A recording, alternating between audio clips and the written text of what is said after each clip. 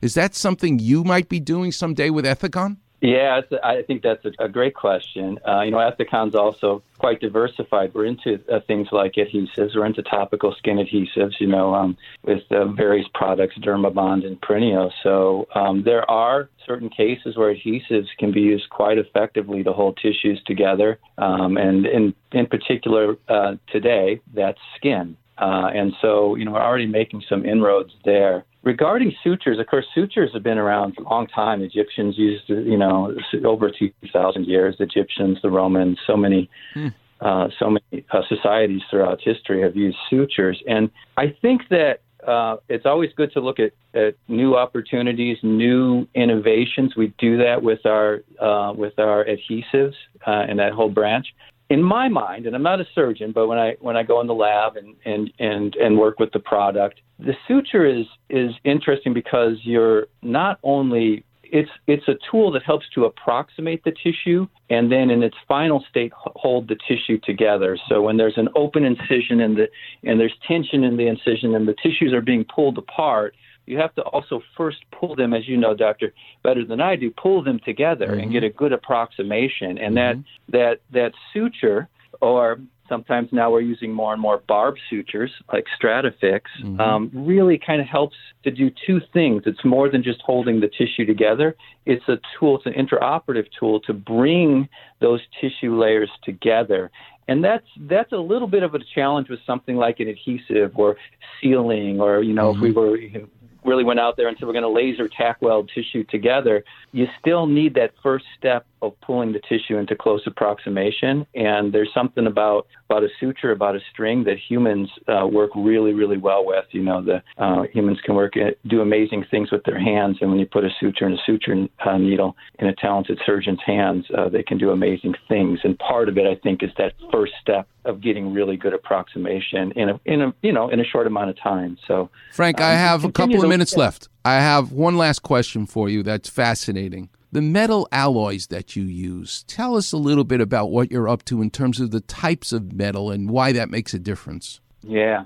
So, this is an area that I was passionate about. So I did a background in material science and metallurgy. And when I joined Ethicon, it's almost that the folks were a little bit too humble about what was done before me. And I found in the course of trying to produce stronger and stronger suture needles that Ethicon produces probably the strongest, toughest stainless steel known to man, which is quite a strong statement. I'm always looking for people to challenge that and to say, no, there's something stronger and tougher, because we are trying to obsolete it. And what's the reason for that? The reason for that is really based on need. And in particular, for example, in the cardiovascular space, where you have a needle the size of your eyelash or smaller, and you're trying to do a blood vessel anastomosis, for example, in a coronary artery bypass graft, and it's got to be watertight. The patient's going to bleed out if it's not. That's right. And they got to do a whole bunch of them, and they don't want the patient on the pump for a long time. So that needle's just got to work, and it's tiny. And it's going through calcified tissue. The point can be damaged. It can bend. We always need higher strength. And so Ethyloy is our trademark alloy, and it's the strongest stainless steel known to man. If any of your listeners have ideas on how to make it stronger, we have open ears. We actually went one step further than that. We tried to, after doing a lot of experimentations, making various melts, trying to improve, we had a breakthrough with a product called Everpoint, and had to switch away from steels. We had to switch away from ferrous metallurgy and build that on a tungsten needle platform. So it's the first tungsten needle available, and that's used in heart bypass surgery, and it's about 40% stronger than the strongest stainless steel that we have today. And it's just a desperate need. And if we can make it even stronger, it would make the surgeon's job, in this case, the heart surgeon's job, even easier, and we would do it. So we're always on the lookout there. But it's an interesting history. I think Ethicon, this medical device company in surgical care, which you wouldn't think would be kind of at the top of the world, in terms of offering the strongest stainless steels known to man. We obsoleted a lot of really good steel, such as 455 grade used by the military, because it just wasn't strong enough and had to develop our own. So, and a lot of that work at the Ethaloy, I'm standing on the shoulders of giants here. People before me had done that. Tungsten rhenium is the latest thing, and it was a great team effort at Ethicon that brought that forth. Is John Collier still alive? He's still there. Actually, you spoke with somebody that is very close to John. That was Howard Scalzo from Ethicon. All right.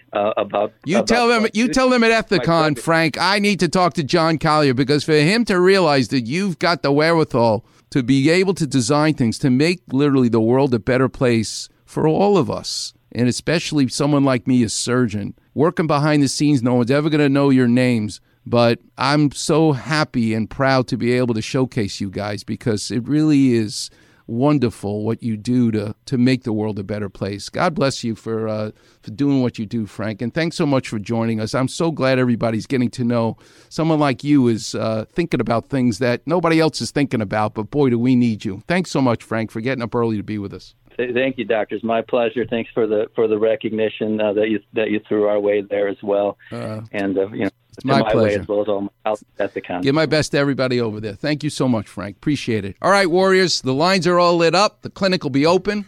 What a joy to talk to someone who thinks 24/7 about what kind of tip that suture has to pass so that I can operate on you and make it so that it's watertight. It's awesome. It's just awesome to cross-fertilize the different worlds that we live in, whether it's surgery, whether it's art, or whether it's sports. It's all the same. We'll get into it, and I got to tell you where sutures play a big role in the greatest roasted chicken that I've ever had in Los Angeles, and why the sutures made a difference. You're listening to the one and only Weekend Warriors Show here on 710 ESPN. The number is 877-710 ESPN.